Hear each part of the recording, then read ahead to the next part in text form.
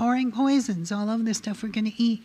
Allowing corporations to make money by genetically engineering things, which more and more research is showing has tremendously negative effects on our health, environmental health, ecological health, all that stuff. So I believe, for me, growing food is part of my spiritual practice again.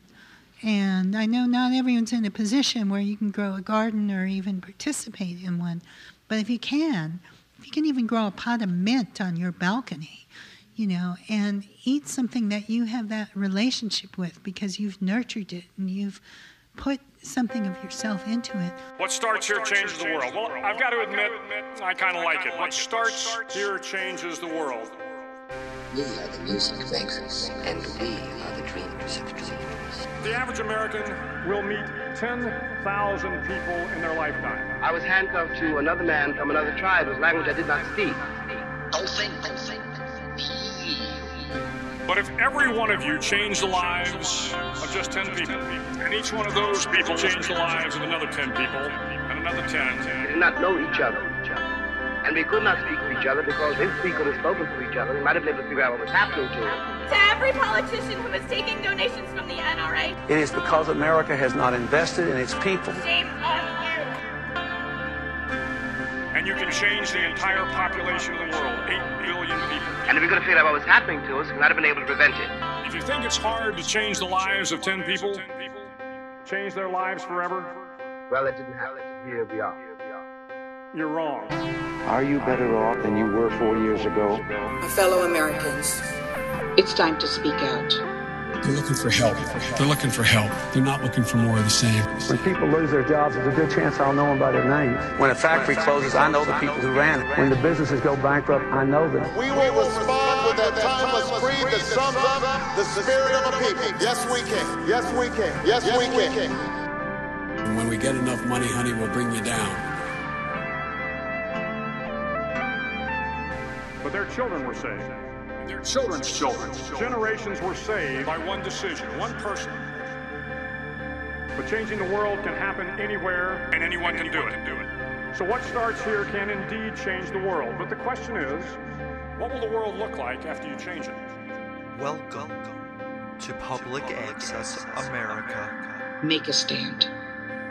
I know I did. Thank you very much. And may God bless America. I believe we actually get a different kind of nourishment from that than from food that we're disconnected with. And, yeah. Starhoff, thank you so much. I think one of the opportunities that we have hearing you at Harvard Divinity School is to look at the edge, and I love how you put that, of interfaith work.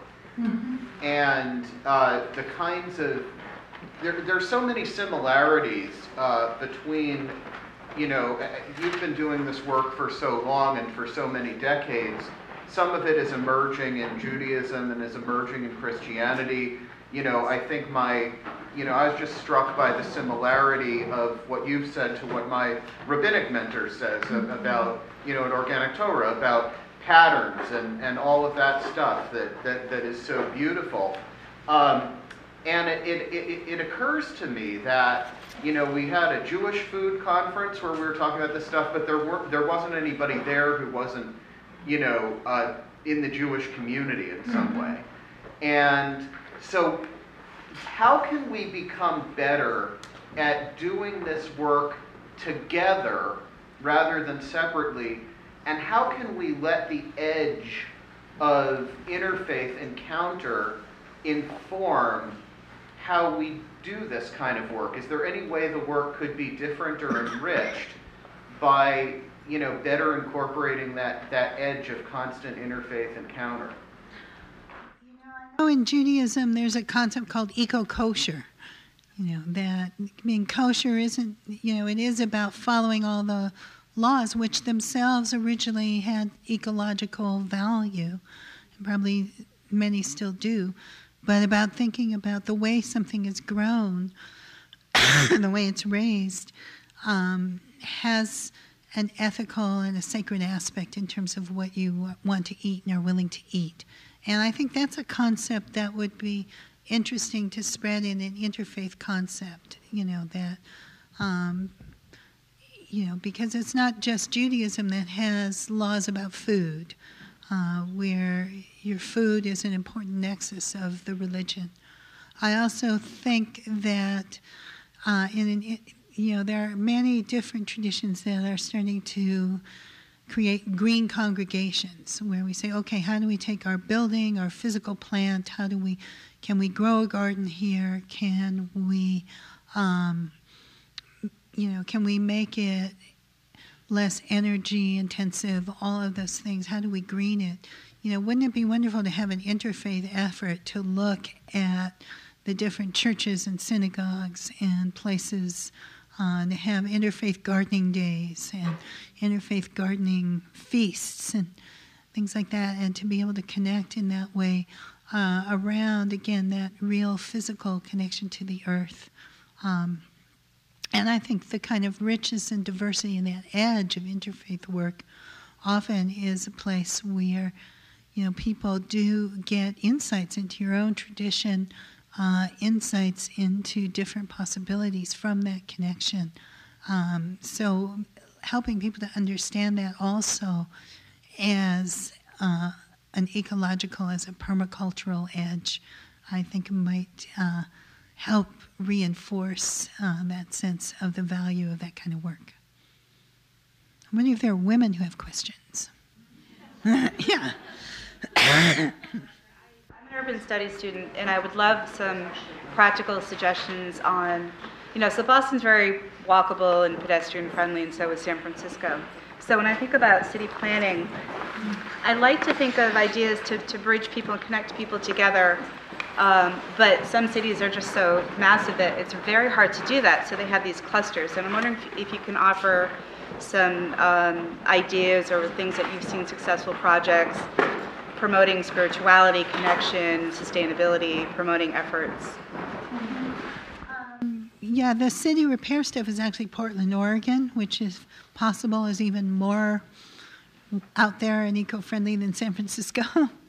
But I think that there is a mayor's conference on sustainability that a lot of mayors around the country are involved in. I'm not sure about Boston, but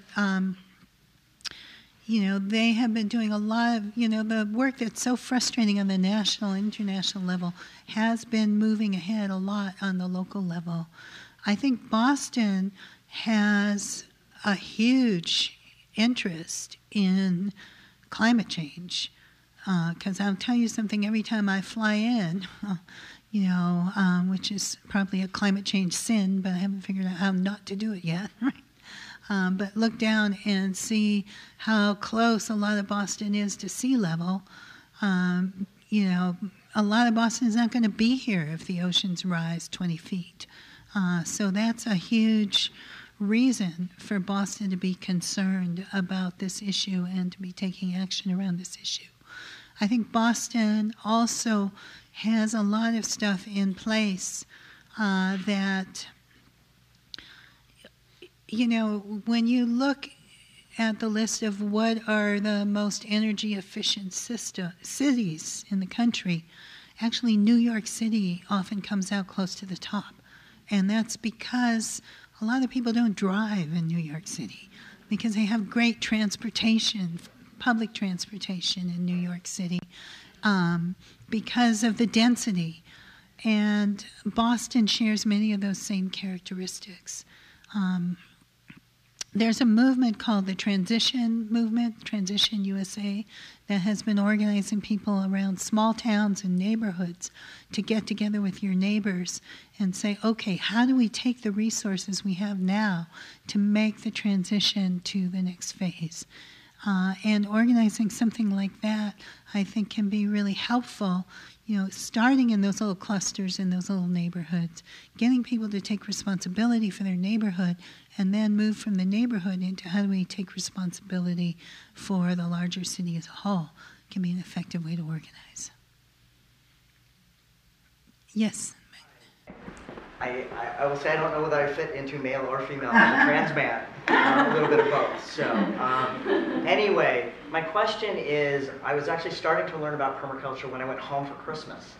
And my siblings and family are very much into it and are doing stuff on their property, etc. They're also right-wing Republican, Latin Right Catholic. So on the other side to it, what they're doing in permaculture does not translate into what I know of your social vision for the world. And so I'm wondering what critical tools that you're taking, not just being involved in permaculture, but the critical tools you're using to extract out of that a certain social vision. Yeah, I mean, I will say, I have a great friend who works on a pretty big scale with cities and corporations trying to get them to green themselves, you know. And I was talking with him, we're making a movie of the fifth sacred thing of my novel, which is set in the future. And, you know, we were having a discussion about it. He was saying, you've got to make sure the bad guys are ecologically responsible, you know, right?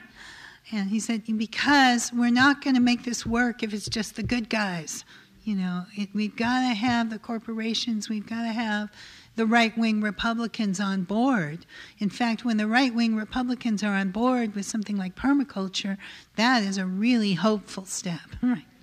And it also doesn't mean that they're going to be on board with feminism or with, you know, other kinds of social justice, no matter how logical that seems to me or to us. But for me, I think in the permaculture movement, I would say the right-wing Republicans are probably the minority, but they are there, right? There are related movements like the holistic management, ranching and grazing movement, which is tremendously exciting and probably a real key to carbon sequestration worldwide.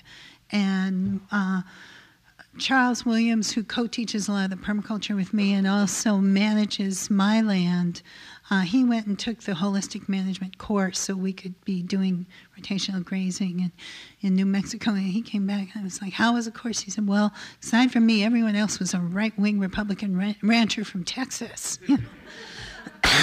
Great. Yeah. You know, because those are, you know, when you get those people to change the world can change. And I think also, you know, it is my hope and belief that as people start practicing permaculture, it does start to shift your thinking. And it may not immediately, obviously, make that shift, but within the movement, it gives you an opportunity for conversation and an opportunity to meet those people you might not otherwise meet up with or connect up with. And to have those conversations where gradually people can kind of come to understand that there might be other ways to look at the world than the ways that they've been conditioned to look at the world. So great. Well, thank you again for being in conversation.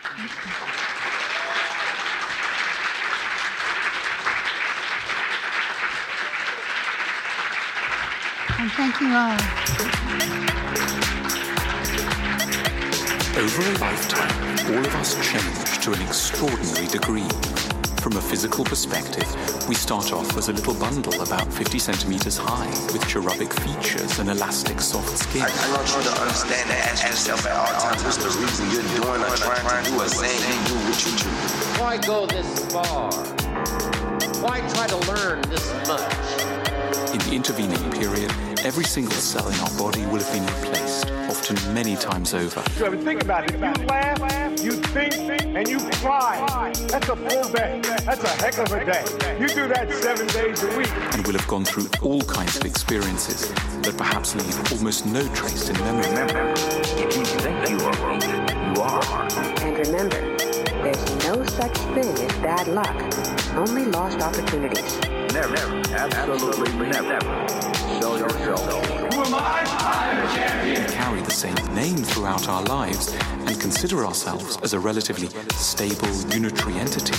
But is it really right to think of ourselves as the same person? Why try to see it all? Why try to have it all? Why do it? Why learn it? Stay hungry, stay foolish. A standard assumption is that it's our body that guarantees our personal identity. If you think you are inadequate, you are. Now's the chance to change. Process all this information. Let me introduce you to yourself. Everyone knows therapy is great for solving problems, but getting therapy has its own problems too, like finding the right therapist, fitting into their schedule, and of course, the cost. Well, BetterHelp can solve those problems. It's totally online and built around your schedule. It's surprisingly affordable too. Connect with a credentialed therapist by phone, video, or online chat, all from the comfort of your home. Visit BetterHelp.com to learn more and save 10% on your first month. That's BetterHelp, H-E-L-P.